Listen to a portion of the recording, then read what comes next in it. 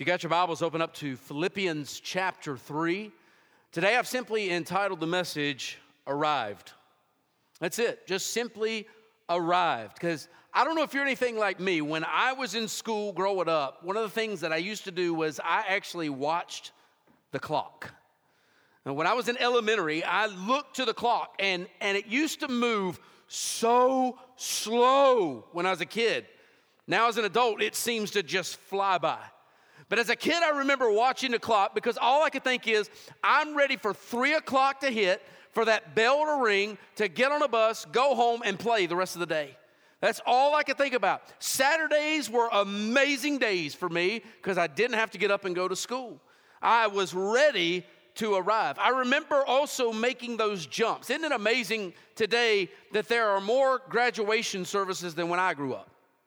We now have kindergarten graduation.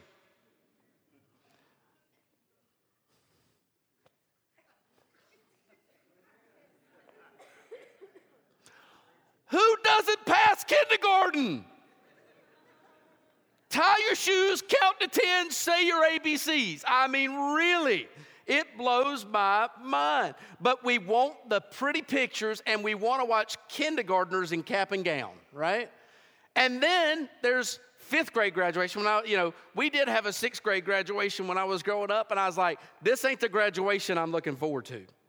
I still have to go 6 more years to school. I remember when 6 more years. Middle school didn't start for me till I was in the 7th grade, back in the day. And so I remember graduating in 6th grade and thinking to myself, I got 6 more years of this mess. Let me get through this. But I remember getting to my high school graduation. And I remember getting there and thinking to myself, yes, freedom. Does anybody remember that? How many of you said that? Freedom when you graduated. You thought, I'm out from underneath mom and daddy's hands. This is going to be phenomenal. It was a train wreck. I remember going into college and thinking to myself, man, I wish I would have enjoyed it back when I was a kid. Now that you're an adult and you're working and you have kids, you're like, man, if I could go back to when I was a kid, not living in this day and age, but back when I was living in the 80s, But I remember those things, and I remember I couldn't wait to take those next steps. I couldn't wait to put on that cap and gown. I couldn't wait to graduate. I couldn't wait to get out of mom and dad. Isn't it amazing that the older we get, there are still things we can't wait to do? As we begin to work, many of you are thinking, I can't wait to retire, Or many of you parents are thinking to yourself, I can't wait to be grandparents. I can't wait to see this. I can't wait to see that. There's so many things that we say, once we get to that point, we've arrived. Can I explain something to you? We don't ever arrive in this world. We don't. There are still more things to look forward to. There's still more things we can't wait. I'm going to tell you, you really can't wait till you get to that final graduation, the cemetery. That's the final graduation. That's when you have arrived. But the question is what are you going to do till you get there? What are you going to do? How are you going to live? Well, today I want to talk about 3 aspirations that the graduate should set after graduation. But to be honest with you, these are aspirations that as Christians we should have as well. Look at me in Philippians 3. We're going to begin in verse 12. And we're going to see the first aspiration we should have is setting goals. Verse 12 says, not that I've already attained or am already perfected, but I press on that I may lay hold of that for which Christ Jesus has also laid hold of me. Setting goals. Harvard University did a study many years ago, and their study was they wanted to see how their graduates achieved success. They set a mark. They said, we want to see who are going to be the first ones to make $1 million. Now, how many of you would like that as a goal? Now, many of the graduates would be like, yeah, I'd love to be a millionaire. That was their standard. They set it up for $1 million. And so they asked this question. They said, okay, we want to know how many of you have set goals, have written those goals down, and have plans to achieve those goals. They found there was a group that had set goals, had made plans to achieve it. They found that there were those who had set goals but not written it down or had plans to achieve it. And then they had those that their only plan was to graduate. They found that the group over here, that set goals, wrote it down, and had goals and plans in order to reach their goal, they achieved that $1 million mark in less than 5 years. They found that those that had goals but had not written them down and had not made plans for it, it took them a bit longer than the other group, and they found that those that had no plans and no goals did never achieve it. Now, isn't that amazing that they set that standard as their standard of success? But for us as Christians, our standard of success shouldn't be to reach $1 million.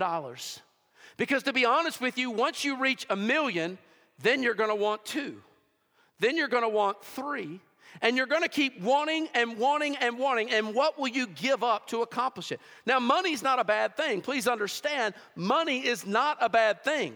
It's what you do with what you have. It's also how you attain it and how you get there. When we think about this, there are a couple of things when it comes to setting goals that as young people you should set. Some of you are going to have educational goals. You're going to say, well, I want to get my bachelor's degree. Some of you are going to say, well, I want to go get my master's. Some of you are going to want to move on to be a doctorate. You're going to have different aspirations and different goals for where you want to be educationally. You're going to have different goals for vocationally. You're going to want to know what you want to do. Now, it's amazing. At 18 years old, I had no idea what I wanted to do. I had set so many plans growing up. I was going to be a lawyer because they make a lot of money. I had set plans, and then once I realized how much school they had to go through, I said, that's not for me. I said, you know what? I think I want to be a doctor. I like the money that they make. Then I found out how much school you had to go to. I said, that's not for me. I'll tell you what, seeing as how I can't have the money, I'll go to school and be an accountant. That way I can at least count it. The truth of the matter is we all have goals, even vocationally. But the most important thing that we need to be setting are those spiritual goals. It's not about a job. It's not about getting a salary or having benefits. The truth of the matter is every one of us goes through that journey. But the greatest goal that we have, if you look at what Paul's saying here, not that I've already attained or am already perfected, but I press on. In other words, I have not arrived in my Christian journey. I still have a distance to go. Every one of us, it doesn't matter how old you are in here today, you still have a distance to go. That distance leads you to the cemetery. You have not arrived until you get to that point. The question is how are you getting there? What are you doing before you get there? What mark are you leaving behind? Are you being a representation of Jesus Christ that would satisfy Jesus with the way you've been living? He says, I've not already attained. I've not come to that point. I'm not perfected, but I press on. We've got to have a desire to press on. For some of you today, the first goal you need to set is your own salvation. Some of you today, you're not living for Jesus because you don't know him. You're not living for Jesus because you've not surrendered to him. And here's the thing, many of you that have graduated, you have surrendered to Jesus, or you've said you've surrendered to Jesus, but when was the last time you served him? One of the biggest issues we have today with people that graduate from high school is that 90%, listen to me, 90% get out of church. They become what we call CEOs. They only go when mama wants them to come. That's not a good mindset. What I would tell you, high school graduates, if you graduate and you go to another city, find a church there. Find a BCM group that you can join and be a part of. You don't say, well, I'm a member at Hillcrest. That's great. When you come here, come here. When you're at school, go there. Don't come home every weekend to go to church with your parents. Go to church there, experience college there, and get to know other Christians there. You see, the truth is we've got to have those spiritual goals, but for many of you, it begins by knowing Jesus Christ first and foremost. For those of us that are Christians, there's a second step in salvation, and that's called sanctification. Every one of us should be living that. Every one of us should be getting further and further from the man or woman we used to be and getting closer to Jesus. Every one of us should have a goal to where we don't look the same as we used to look. We need to have a goal that says, you know what? I'm not who I am, and I'm not going back to that direction. We're not going to follow what Peter said and be like a dog that returns to his own vomit or a pig that returns to the mire. We're going to press on, is what Paul says. We're going to move forward in our relationship with Jesus Christ. Now, I understand sometimes as Christians, we take 2 steps forward, and then we may take a step back. It does happen. Paul even said he had not arrived. What he meant by that was he said this: the things that I don't want to do, I do, and the things that I do want to do, I don't do. He says, wretched man that I am. We are at that point, but the purpose and the truth of the matter is we still ought to be moving forward, so that if we take a step back, we're still not back where we used to be. We might take a step back, we evaluate our lives, repent of that, and then we begin to move forward again. Paul said we press on. Pressing on has the idea of like a runner that's running a race and he stretches full form. We're stretching to the finish line. In other words, we're putting every fiber of our body as we stretch to get to that line. Paul understood what it meant. He says, I'm being poured out as a drink offering. I've fought the good fight. I've kept the faith. And now the race is finished. We need to come to that point where we're pressing on. And guess what? We will arrive at that final destination called glorification. There will come a day where you will one day finally be perfect. But it ain't going to be here. It's not going to be here. We've got to press forward. We've got to set goals. As Christians, we ought to set goals when it comes to the disciplines of our faith. Every one of us in here ought to have goals for what we want to do. A couple of years ago when I first came here, one of the things I said is I want our church to read through the Bible together. We set Bible reading plans out there, and many of you picked them up. I was thrilled. I had set 200 Bible reading calendars out there, and they were all taken. We had to print more. What a blessing. Because I'm here to tell you, I've never seen that many taken before. Now, I don't know how many of you finished it. If you didn't finish it, don't beat yourself up. Pick up another one and get on it again. The truth is we got to set those goals because we want to get closer to God. We ought to set goals for Bible reading. We ought to set goals for prayer. You say, well, what kind of goal can we set for prayer? You can simply say this: I'm going to do more than pray for my food. I'm going to do more before I pray to go to bed. I'm actually going to spend time in prayer so that I can get closer to God. We need to set goals for winning people to Jesus Christ. If you're not out there sowing seed, you're certainly not going to reap it. You've got to be out there in the midst of the harvest. There are goals that we as Christians need to be setting, and we need to set a standard that we can rise up to. It's not a problem to set goals and not reach them. The truth of the matter is I've set many a goal and not reached it yet, but I keep reaching for it. I'm not done. I'm not through. I'm not satisfied. And the truth is, once I reach that goal, I set another one. I want to keep moving forward. I want to press on, like Paul said. Problem is we can allow too many things to get in the way to press on.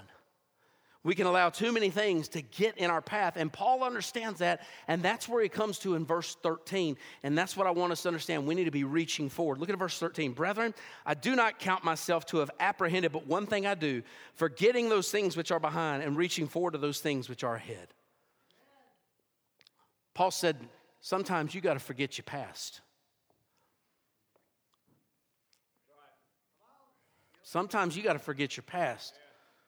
Now, that's not to say you can't learn from the mistakes you've made in the past, but you can't let them hold you hostage any longer. The past has to go.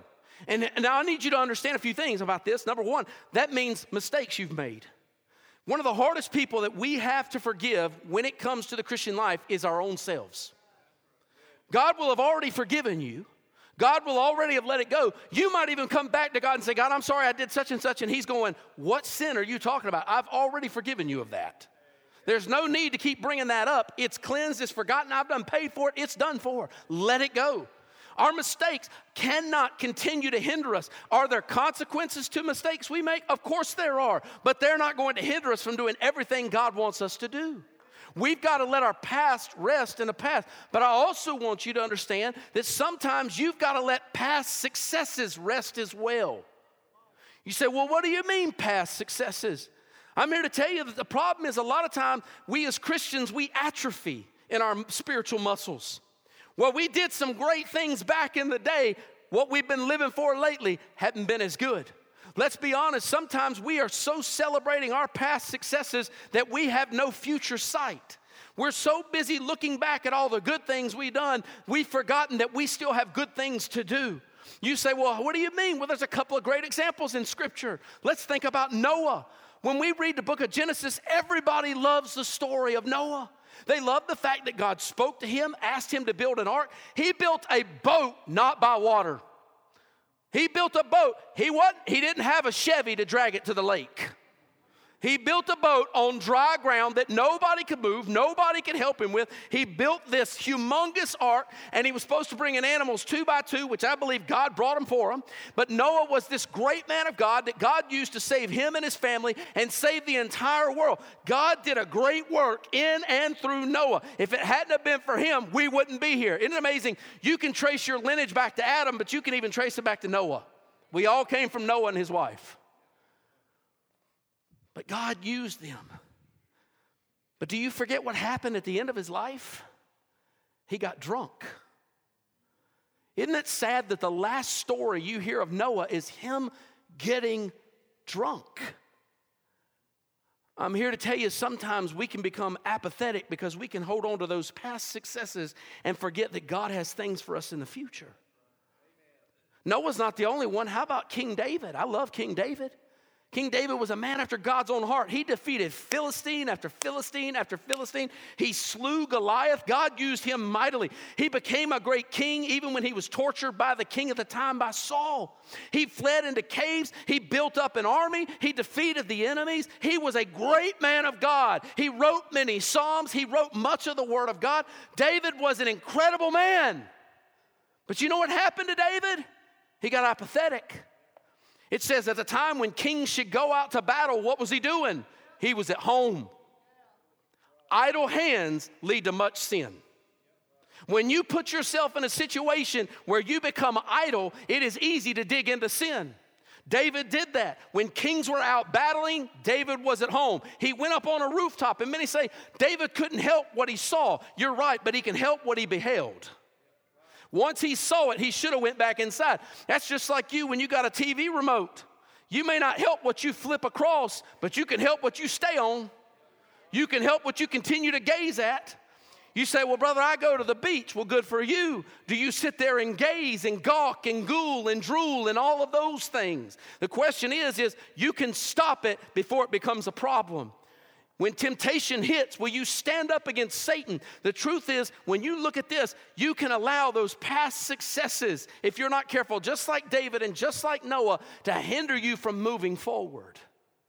But he not only said, don't worry about your past, forgetting those things which are behind. He says, reaching to those things which are ahead. Reaching to those things that are ahead. When we graduate, I remember when I graduated, all I could think about is, man, when I graduated college, I can't wait to get a house. I can't wait to get married. I can't wait to get my own car. And then I got that apartment. And then when that first water bill came in, I was like, what is this? Why does the city want me to pay for water? That doesn't make any sense. I called my dad up. I said, Dad, you ever paid a water bill? He goes, son, I'm on a well. I ain't paid a water bill, but I do have to pay to fix the well if it goes dry. And I remember just thinking to myself, I couldn't wait. I had aspirations. I had goals. As Christians, we've got to be moving forward as well. As Christians, we've got to be careful that we don't die out spiritually. We've got to make certain that we work those spiritual muscles on a continual basis. We need to be growing in the wisdom of the things of God. If you don't work your spiritual mind through the Word of God by simply saying, well, I don't understand it. Well, I understand. There are certain things that I don't understand at times, but it doesn't make me close the book and put it aside. It makes me dig in deeper. I want to know more. I want to dig in deeper. I want to work those spiritual muscles. If you haven't served in the church in years, it's time for you to get off the pew and start working. We need you to work your spiritual muscles. And let me tell you something. It's just like going to the gym. If you haven't been to the gym in a couple of years and you ain't worked out in a couple of years, it hurts. But stop being lazy. Get off the pew and serve. We've got to have these spiritual goals and pressing forward to what God would have us to do. I'm here to tell you, if you're not careful, you can allow so many things to hinder you from the future that God has for you. The Bible makes it very clear, those you hang out with are who you become like. Bad company corrupts good morals. That makes it very clear. If you hang out with people in the church that don't serve, guess what? You won't serve. If you hang out with people in the church that don't find it important to read the Bible, guess what? You won't read the Bible. If you hang out with people in the church that don't find it important to pray, guess what? You won't pray. Now, we can go to the opposite side of that. If you hang out with people who drink, guess what you're going to do? You're going to drink. You begin to hang out with people who cuss, guess what you're going to do? You're going to end up cussing. It does affect you whether you want to believe it or not. You hang out with people who gossip, you're going to gossip. It's going to happen. You have to be careful of the company you hang out with. You have to be careful because you will end up doing what they do. You say, oh, Brother John, I'm a strong Christian. Well, let me tell you what a strong Christian does according to the book of Proverbs. A strong Christian doesn't put themselves in that situation. A strong Christian will walk way away from the situation so that he doesn't ever get near it. A strong Christian doesn't play with sin. A strong Christian runs away from sin. A strong Christian doesn't allow the woman to grab you by the robe and go, hey, you need to let go of my robe. You need to let me go. This is not good. This is not right. The strong Christian's going to take that robe off and run like Joseph did. You don't allow yourself to stand in the midst of temptation. You run from temptation. You get out of the way. Don't give in. You've got to press forward. Spiritually, we must be moving forward. The church has to move forward together. So we got to set goals. We got to reach forward. Number 3, we need to aim high. Verse 14, I press toward the goal for the prize of the upward call of God in Christ Jesus. And in this world, we're told, and teens, you'll know this, it's to achieve the American dream. Many of you know what the American dream is, right? The American dream is simply this. It's to have a house, a car, a family with 2.5 kids. I don't know how that works out, but 2.5 kids. That's the American dream, is to have success. It's to arrive. It's to achieve more than get this, more than what your parents did. Isn't that amazing? Our parents set the standard. I want to give you more because I want to see you do more than me. Give your kids more of Jesus so they'll do more for Jesus than you. That's what we need. The American dream, I'm here to tell you, Solomon lived the American dream. If you read the book of Ecclesiastes, Ecclesiastes 2 is filled with the way Solomon tried to live the American dream. He said, you know what? I had money. Let me tell you how much money Solomon had. I can't even tell you how much he had. I know this much. Silver was like stones. Could you imagine if you went out into your yard, you pulled up every rock in your yard, that was a piece of silver, you'd be rich. They said silver was like stones in the time of Solomon, and he had almost as much gold. Solomon was the richest of the rich. He had more than enough, and yet he kept pursuing more. Not only was he rich, but Solomon had success and fame. He built buildings that nobody else was able to build. He built a monument to himself. 7 years it took him to build his own house. 14 years to build the house of God. He spent time building all kinds of buildings to lift his name up, to write his name in history so that his name would carry on. He had success. Solomon had wisdom. He was smarter than anybody in here. He had such wisdom that he could judge all the people and judge them correctly. Solomon was the wisest of the wise, and the Bible tells us so. Solomon also tried to find success by having many women. In fact, he had 300 wives and 700 concubines. I would tell you he was a fool, not a wise man. I can barely handle one. I am not looking at the front row right now. But imagine that. But we look at that and we look at Solomon and go, man, I want what he's got. He had it all.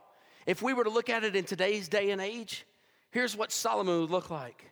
He'd look like a social media influencer. One who's got millions of followers, who never has to work a day in their lives, but lives in a multi-million-dollar mansion, drives the Ferrari on Monday, a Lamborghini on Tuesday, and a Lotus on Wednesday, and you name any other car you want for the rest of the week. He's got everything, or she has everything they could ever want. They've got a wife and many mistresses. They've got money pouring out of their ears. And oftentimes people will look at those social media influencers and say, man, I wish I could be like them. No, you don't. Because they'll end up coming to the same conclusion that Solomon came to during his life. And that is this, about everything he had. Vanity of vanities, all is vanity. If you're living for what you can get in this life, if you're living to have your best life now, I don't want it here. I have another place I'm laying my treasures up. I press toward the goal for the prize of the upward call of God in Christ Jesus. There's a Christian dream. The Christian dream is to arrive to perfection. You say, well, Brother John, you just said earlier that we'll never be perfect. No, we won't. But that shouldn't keep us from striving to be perfect.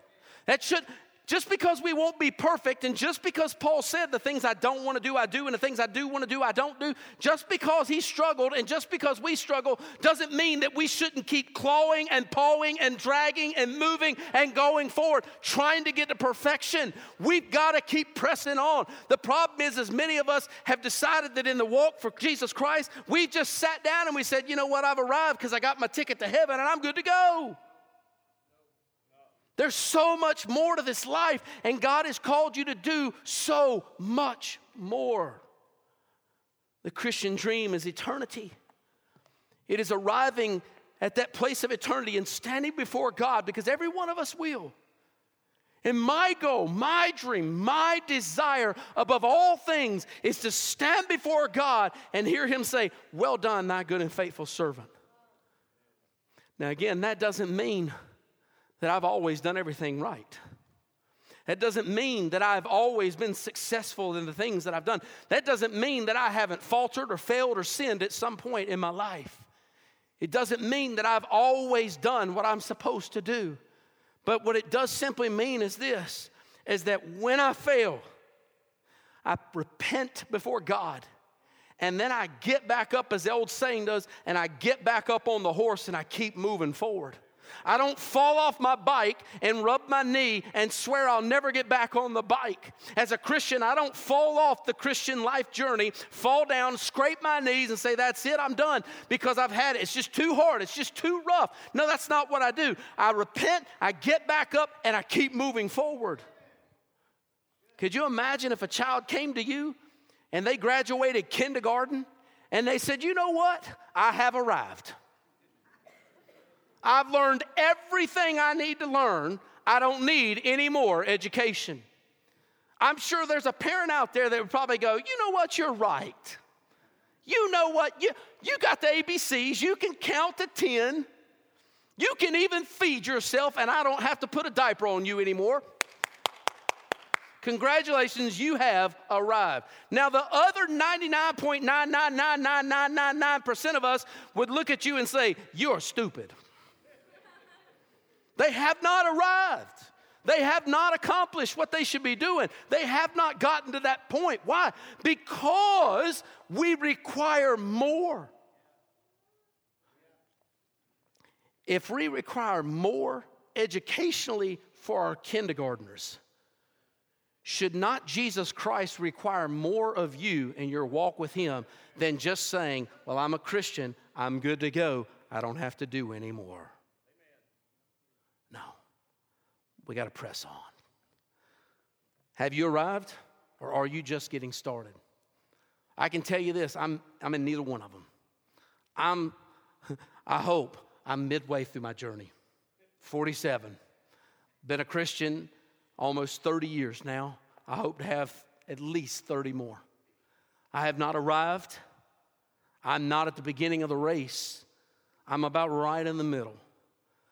But what I'm hoping, though, is even though I might be about midway through my life, or even more than midway through my Christian life, what I'm simply hoping is this, is that I will arrive to that point at the end of my life, right before I leave this world, I can get to a point where I am doing so much more good that I can rarely find something I'm doing wrong. that I'm living for the glory of God in such a way that it is a rarity that I sin. I've got to move forward, and so do you. Graduates, the one thing I can tell you, don't get into college and think you have arrived. Guys that have graduated college, don't think you have arrived, especially spiritually. You've got to keep pressing forward. You've got to keep moving on, because if you don't, I'm here to tell you the generation that's coming up right now, we're losing. We're losing. And I'm not the only pastor that sees it. In fact, I talk to all the pastors around the area. We're losing that battle. When 90% are getting out of church, we must be doing something wrong. We better start changing it up. We better start doing better, because we better not lose this next generation. You say, well, if we lose the next generation, at least there's a generation behind them. If we lose a generation, we're more than likely to lose the next one too, because they're the ones influencing that next generation. We better get on track. And graduates, I pray, don't get out of church. Remain true to God. Stay close to Him and hang out with the right people.